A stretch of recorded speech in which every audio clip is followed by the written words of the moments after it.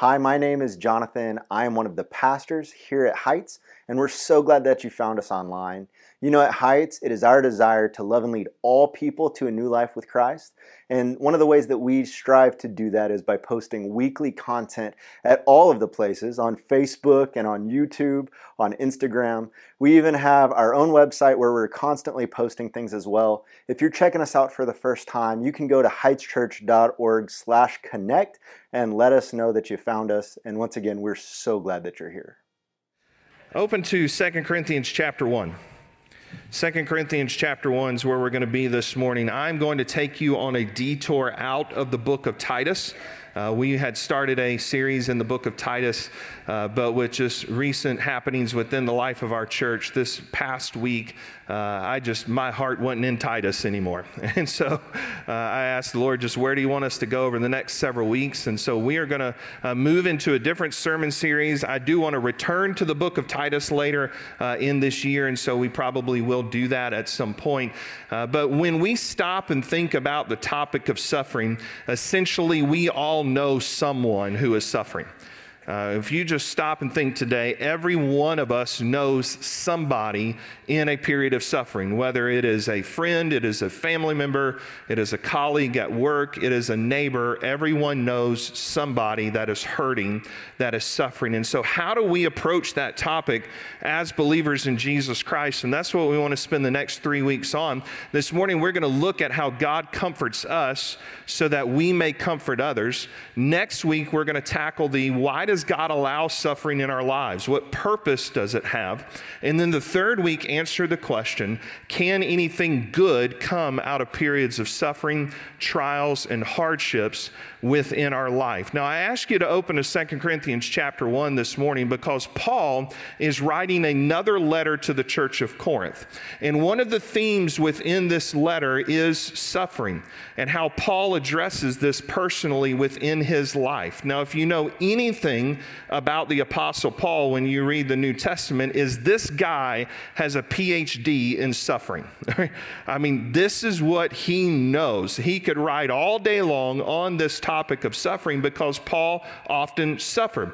There are many times he suffered physically in his life. He has an eye problem that he writes about in the letter to the churches of Galatia, that his eyesight's going bad. So he has some type of eye problem. He speaks in 2 Corinthians chapter 12 that he has a thorn in the flesh that is affecting him physically, whatever that thorn is, and pain within his life.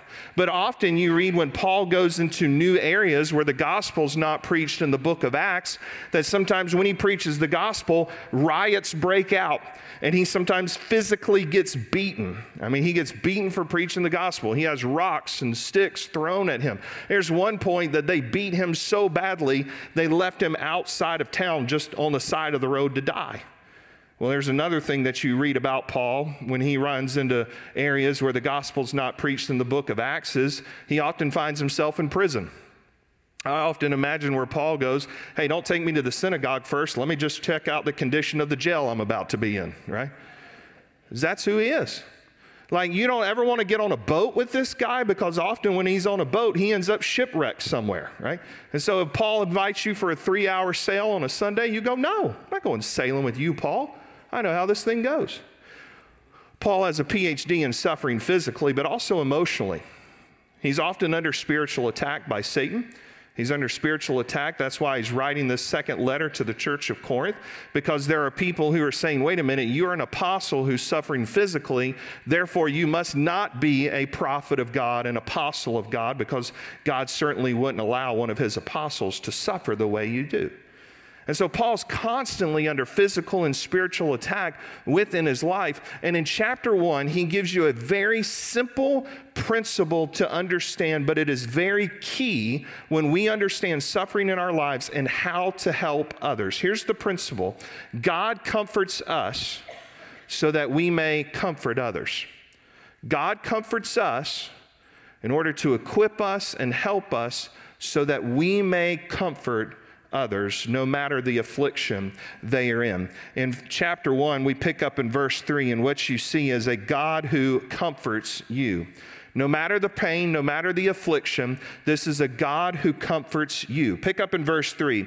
Paul writes, "Blessed be the God and Father of our Lord Jesus Christ, the Father of mercies and God of all comfort." That phrase, "blessed be," right there is a way that the Jews would start out a hymn of praise. So it's almost saying, praise be to the God and Father of our Lord Jesus Christ, the Father of mercies and the God of all comfort. Paul was one, like we are, that we cannot praise God because we're in pain, but we can praise God because he's in the pain with us. Right, so we don't praise God that we are in a struggle, but we praise God because he's in the struggle with us. And here's what Paul is showing us about the God of comfort. He says he is the God and Father of our Lord Jesus Christ. That is an amazing statement right there, and very controversial even in this time that Paul is writing this because of the word Father. Up to this point, that the Jews understood that God was the Father of the Jews. But what you have with Christ and his death, burial, and resurrection, the hope and the promise of the gospel is that anyone that comes to Jesus is saved. Jew and Gentile, when you come to faith in Christ, now you are brought into the family of God, and now you call God Father because of what Christ has done.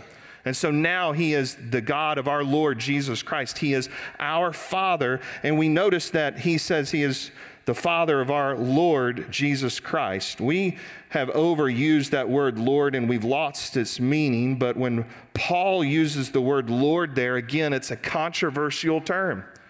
Because in this day and time, you referred to Caesar as your Lord. To say that Caesar is my Lord was to say I'm under the allegiance of Caesar, I'm worshiping Caesar, Caesar the emperor, that's my God. But now to say that Jesus is my Lord is saying I'm worshiping him, I'm under him. He is my boss, he is my king, he is the supreme ruler of my life. But notice what Paul shows us about this God in verse 3. He says he is the Father of mercies. The Father of mercies. Just underline that phrase, Father of. You know, for the Jews, to use the phrase Father of meant to say he's the originator of. So in John chapter 8, you read that Satan is the father of lies, that lies and all lies originated from Satan. So Satan is the originator of lies. God is the originator of mercy. The concept of mercy comes from God because of his character and his actions. He is a merciful God to us. Now, mercy is really easy to understand, and I'll explain it this way to you. A few weeks ago, I openly admitted to you that I ran a red light in town recently. All right? If you weren't here, now you just caught up on that, but some of you were like shocked. Whoa, yeah, I ran a red light. I was running late where I needed to go. The light turned yellow. I did what all you do sometimes too, quickly glanced around the intersection. Didn't see the cop. Thought, all right, don't see anybody. Shoo, run the red light. Well, I got pulled over by one of Alvin's police officers. He showed me mercy. I deserved a ticket. I ran the red light. I even told him, he said, "Do you know what you did?" I said, "Yeah, I ran that red light back there." Right? I was late and I ran it, right? And I told him, I said, "I didn't see you when I scanned for you." I know what I did. I ran the red light. I deserved a ticket. Right? That's what I deserved because I ran the red light and I broke the law. I should have got a ticket. He showed me mercy, thank the Lord, and he gave me a warning. Right? I did not get what I deserved. That's mercy. You and I deserve hell for our sin. You and I deserve, because of our sin, to be under the eternal wrath of God because we have sinned against a holy God. But God, through his Son, Jesus Christ, shows us mercy. That he put Christ on a cross on our behalf. He took my sin, your sin, upon Jesus on our behalf. So now when you come to faith in Christ, you receive God's mercy. You no longer are on your way to hell. Now God gives you forgiveness and a relationship with him for all of eternity. Praise God for mercy. Amen? And that's what he's saying, that this is this God, this Father of mercy, that mercies originated with him. But notice also what he says in verse 3 about God. He is the God of all comfort. He's the God of all comfort. That word comfort, again, we use comfort in a weak way in our society because we have comfort food, right? You know, whether you have ice cream, you have pizza, ribs, whatever it is. Like, I feel bad and I want to eat comfort food because the food is going to bring me comfort. You know what that's going to bring you? Probably indigestion if you eat the wrong stuff, right? It's not a comfort that's going to really help you. This word comfort is not God just kind of patting us on the head and running us along. The word means paraclete, and it's the same word that is used, that Jesus uses in John 14 to describe the Holy Spirit, and it means to come alongside. So God comforts us through Jesus by giving us a way to come to him. But he comforts us through the work of the Holy Spirit by the Holy Spirit coming into our lives, coming alongside of us and helping us. This is who this God is. He's a God of comfort. And here's what amazes me about God's comfort when you stop and think about it. That when we suffer, God doesn't withdraw from us. He comes to us. That when we suffer, God's not abandoned us. He's close to us. So I thought about it this way this week. Name me another religion where there is a God of comfort. I'll wait. Name me another God out there who pursues his people when they are hurting and he says, I'm here. Daddy's here. Your father's here. I'm helping you. I'm putting me in you and I'm bringing you comfort. Name me another God that does that. I'll wait. You know why? Because there's only one God that does that. And it's the God of the Bible, and that's what makes him so unique to every other God. That's what makes him distinct. That's what makes him a true, loving, caring God, because he comforts us in our suffering. He meets us with himself in our need. So we see Paul saying that God comforts us, but I want you to notice why he comforts us. He comforts us so we may comfort others. Notice in verse 4, he says, God comforts us in all our afflictions so that we may be able to comfort those who are in any affliction with the comfort which we ourselves are comforted by God. So notice what Paul's saying is that God meets us in our pain. He meets us in our afflictions. That word affliction there means pressure. And it's speaking of an intense pressure is the word that's used in the Greek. It's a crushing type of pressure. So he comforts us in all the pressures that are crushing us in our lives so that we have now the opportunity to comfort those who are in any affliction with the comfort which we have received by God. That means this: you are not the main reason God comforts you. It doesn't stop with you. The intended plan of God, when he comforts you, when he helps you, when he removes suffering, when he meets you in your need, is not just solely for your benefit. It's now for the benefit of someone else, to go out and comfort them in their affliction, in their problems, in their pain. Now, I'm going to stop you right there in your mind because I know you're thinking it. You're already thinking about your counter argument to me. Because I just said that God comforts you so that you now go out and, as Paul said in verse 4, comfort anyone. And did you notice that word? In any affliction. And here's when you start talking about helping other people, people go, oh, hang on, I can't do that. Right? For the person who's an alcoholic, I've never been an alcoholic, I can't help the alcoholic. You know, for the person that's going through that, I've never gone through that, I can't go through that. Let me tell you what that is. That is an excuse that isn't going to fly with God. Right? Because God's looking at that excuse you're throwing at him today and go, nope, you're missing the point. He comforts you with his comfort so you can comfort someone else in any affliction they go through. That means this: I don't have to become an alcoholic to help someone that's struggling in alcoholism. I don't have to divorce my wife in order to help someone who's been divorced or going through a divorce.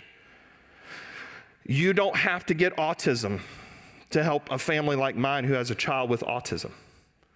God is comforting you so that you now in your affliction can go out and help someone in any affliction that they are going through. So how do you do that?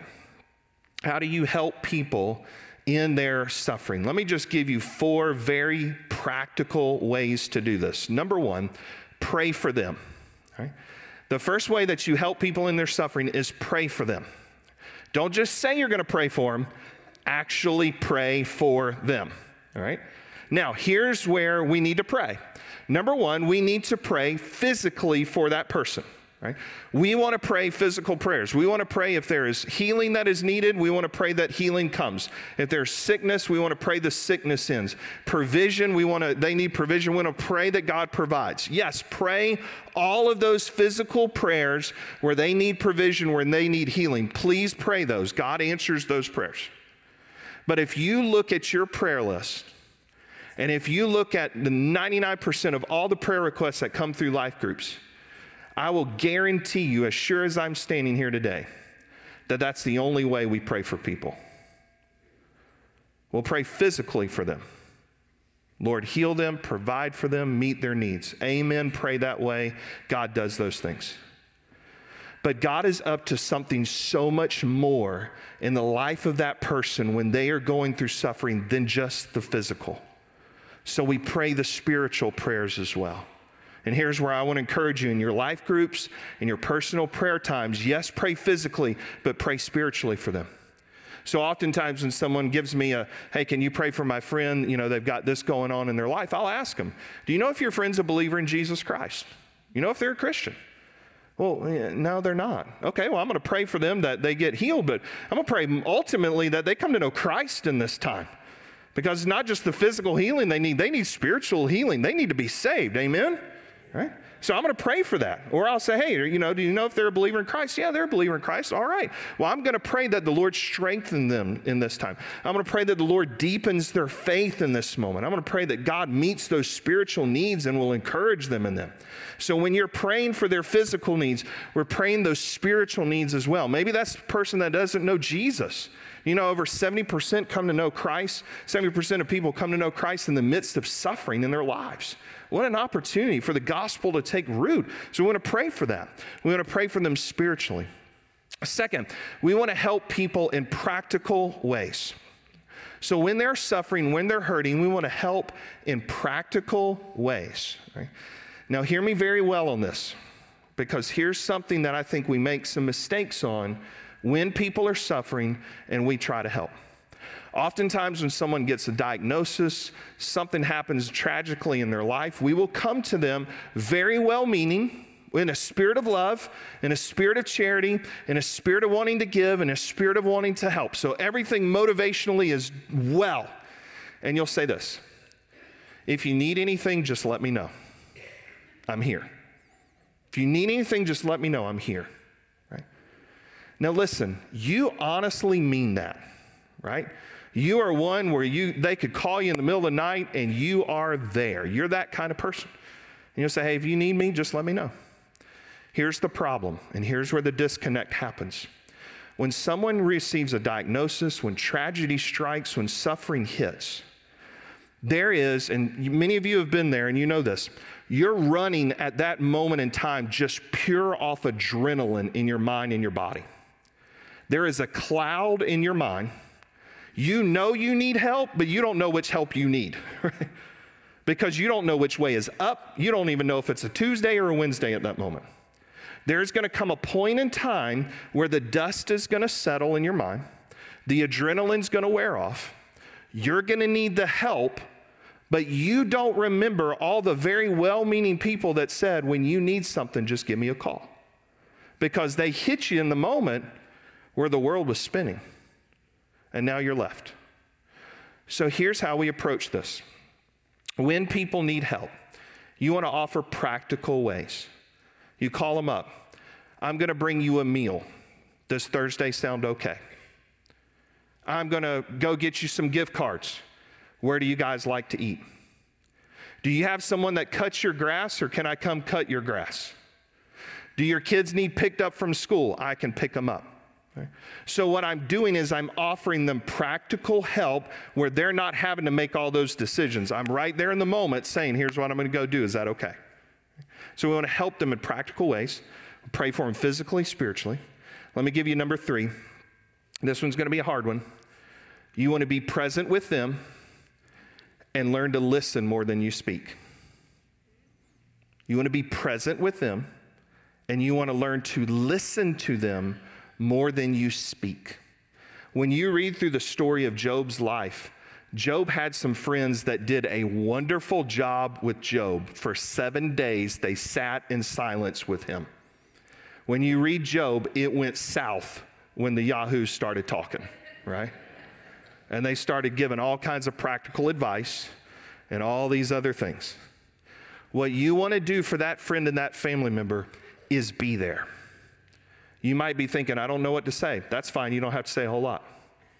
I don't know what to encourage them on. That's okay. You just need to be there. You need to learn to listen and not say a lot. So here's how I handle that. And some of you I've said this to. When you go through a hard time, I'll tell you, you can call me, you can call Sandra anytime. If you need somebody to get mad with and just be upset at, just call. I can take it. I'll listen. If you need somebody just to listen as you talk and process through those things, that's fine. Just give me a call. I can listen. You need somebody just to, vent to and just get upset. That's okay. Call me. I'll listen. And that's what we need to do. Be present with them. Learn to listen more than you talk. Let me give you number 4. Here's the most practical way you can help someone when they're suffering. The comfort you have received by God, now you are giving out to people. When you suffer, show up and worship the Lord. When you suffer, show up and worship the Lord. When suffering comes in your life, you have one of 2 options. You either walk away from God or you walk with God. When suffering comes in your life, you either walk with Him or you walk away. When suffering comes in your life, you either worship Him or you say, God, you're worthless. You say you're worthy or you're worthless. You worship or you walk away. And I've seen countless people over the years walk away from God when suffering hits. Do you know why? Because they built their faith off of a God, you owe me type of relationship. God, I was morally good. It's way better than the neighbor 3 doors down. Don't you know that guy? You see what they've been doing? I've been better than him. Lord, I've been worshiping you. Lord, I've been faithful to you. Lord, I've tried all these things, and now I get this? I get suffering in return? Boy, you're worthless. I don't want that type of God. I'm walking away. Instead, what we have to say in suffering is, Lord, we know this is for a season. We know this is for a time. You're still worthy, and I'm going to worship you. Because understand what happens in here on a Sunday morning when we come together is first and foremost, our primary audience is God. When you come to sing, when you come to worship, primarily that audience is the Lord. But what happens as you're worshiping the Lord, you're also ministering to one another. So when you are singing, when you are present, when you're in life groups, when you are serving, when you are helping, you are ministering out comfort to one another. Because what happens is the Lord has comforted you, now you're comforting them. And even in suffering, as you sing, that is a way to comfort other people.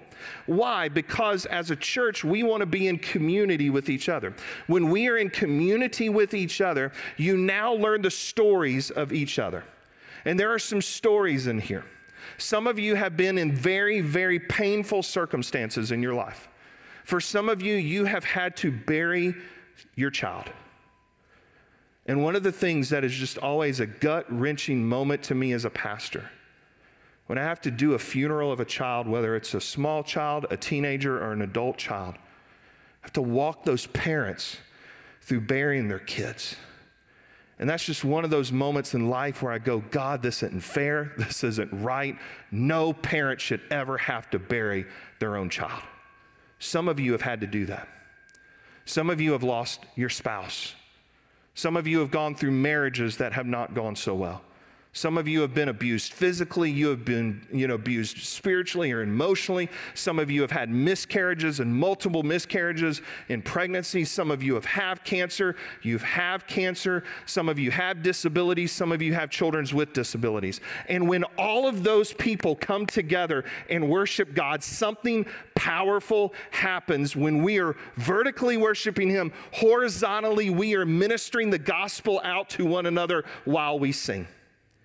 And so I know, and I'm going to just get on this really quick thing. I know there are a lot of churches that like to turn the lights down when they sing and they black everything out, and each to their own. That's totally fine. If you ever attend one of those churches, man, that's one of their things. There is 2 reasons why we keep the lights up when we sing. Number one, for the practical reason, even when I go to those churches and it's blacked out, I don't know where I'm going, right? And with bad eyesight, I don't want to trip, okay? Practical reason number one. More importantly, reason, theologically. Theologically, I understand this, that we encourage and minister to one another when we worship the Lord. So therefore, we need to see each other. We need to see each other in worship singing. We need to see each other in worship praising the Lord. We need to see each other worshiping and putting our hands up and singing out vocally. So when you suffer, show up, sing, worship, because God is using you powerfully when in the midst of suffering, you go, Jesus is better. In the midst of suffering, when you say, Jesus is better than my pain, Jesus is better than the grave, Jesus is better than sin, Jesus is better than all these things that right now I'm going through, I know a Savior named Jesus who is better than all things. Something powerfully happens in our lives in the midst of suffering that some of you are in when you show up and say, I am singing in the victory of the cross. I'm resting in the shadow of His redeeming love. I'm standing in the promise of this new life because I'm yours forever. And Jesus, you are mine. You have been comforted. Now go comfort others in any affliction they have. Let's pray together. Father God, I pray this morning that you will work in a mighty way within our lives.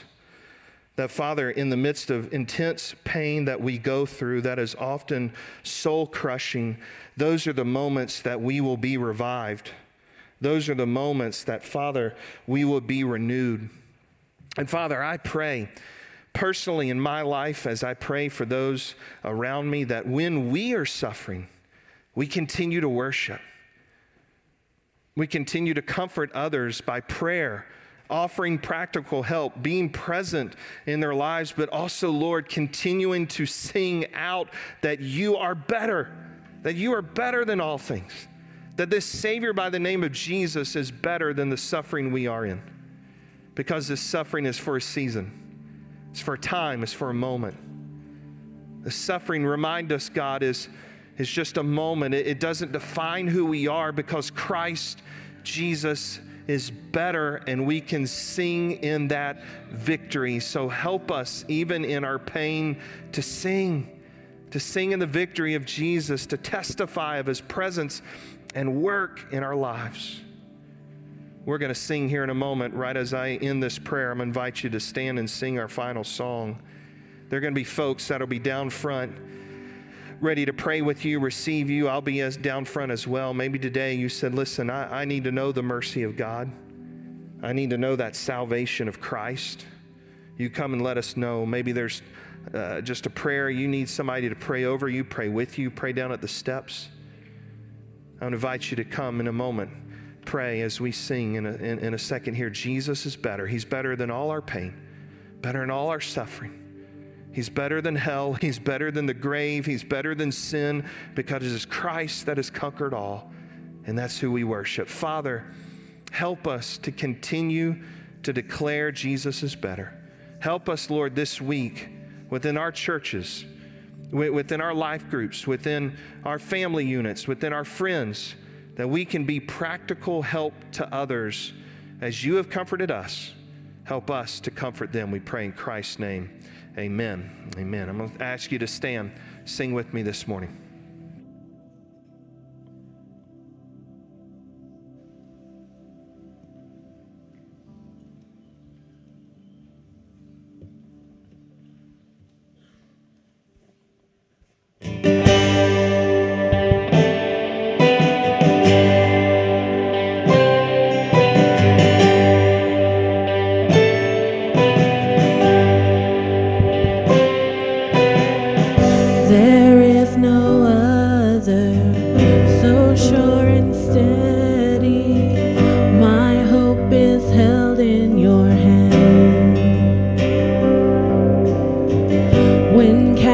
walls crumble and breath is fleeting, upon this rock I will stand.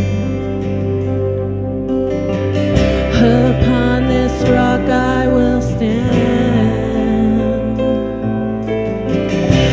Glory, glory, we have no other King but Jesus, Lord of all. We raise the anthem, our loudest praises ring. We crown Him Lord of all.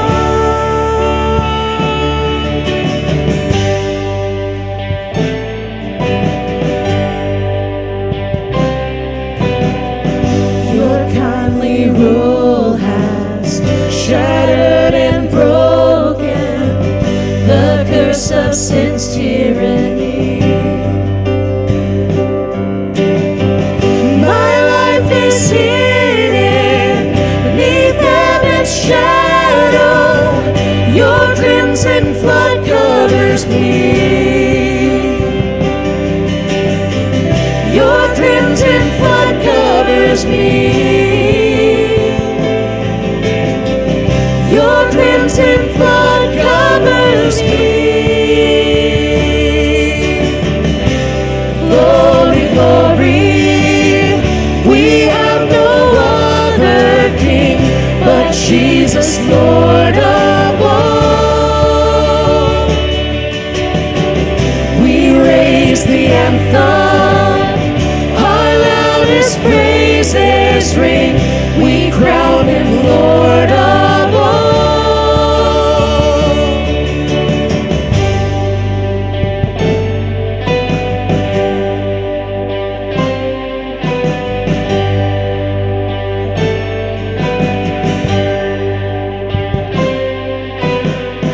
In all my sorrows, Jesus is better. Make my heart believe. In every victory, Jesus is better. Make my heart believe. Than any comfort, Jesus is better. Make my heart believe. More than all riches, Jesus is better.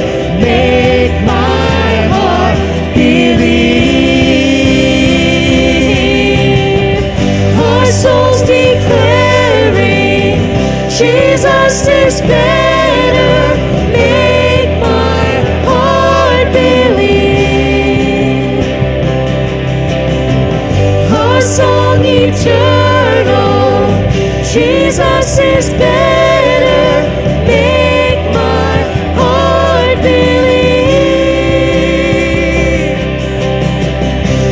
Glory, glory, we have no other King but Jesus, Lord of all. Glory, glory, we have no other King but Jesus, Lord of all. We raise the anthem, our loudest praises ring. We crown Him Lord of all.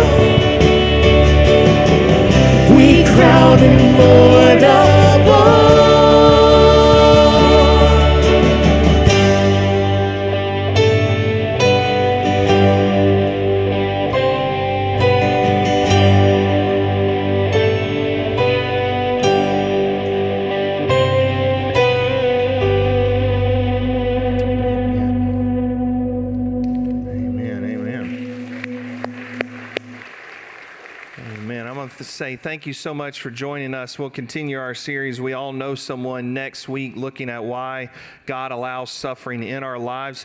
Just right where you are, I want to invite you to take that rodeo sign-up sheet, whether you said, hey, I don't want to be in the chili contest, but I'm going to provide more food, sides, desserts, or you just signed up for second place today for the contest.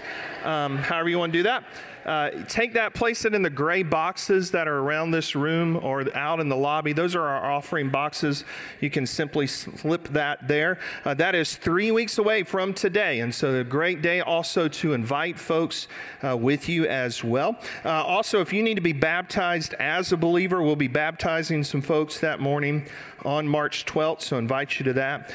Also, if you have any children with disabilities or you'd like to serve, February 24th is our next recess night where we give families and parents just a night out and a break. And then also February 23rd is a children's event for young ladies and their moms. It's the Fancy Hats Tea Party. And so if you've not registered, all that you can register online at our website. For our Discover Heights new members class today, if you have signed up for that or you're interested in that, we've got lunch ready for you. If you will just walk right out the double doors in the lobby, the first building right there on your left, and those double doors are our fellowship hall, and that's where we will meet here very shortly. So those in Discover Heights, you guys can go on in there and begin eating, and we'll be right there with you. So let me pray as we dismiss. Father, we thank you that we can leave singing, even in the midst of suffering and pain, because we know it is Christ Jesus that he left heaven, and he laid down his crown of glory in heaven and his robe, and he came to this earth, and he was robed and clothed with our sin. And he took on our diseases and our pain and our sickness, and they put a crown of thorns upon his head on the cross. They put him in a tomb, and all of his adversaries and Satan thought they had won. 3 days later, he rose again. And now it is Christ Jesus that holds all authority, all power, the keys of the kingdom and death, because he has overcome it all. And so though we may struggle and suffer for a moment, remind us to remember to sing Jesus is better, and we can sing in the victory of knowing Christ, who will give us an eternity with him, free of pain. We pray in Christ's name, amen. Amen. God bless.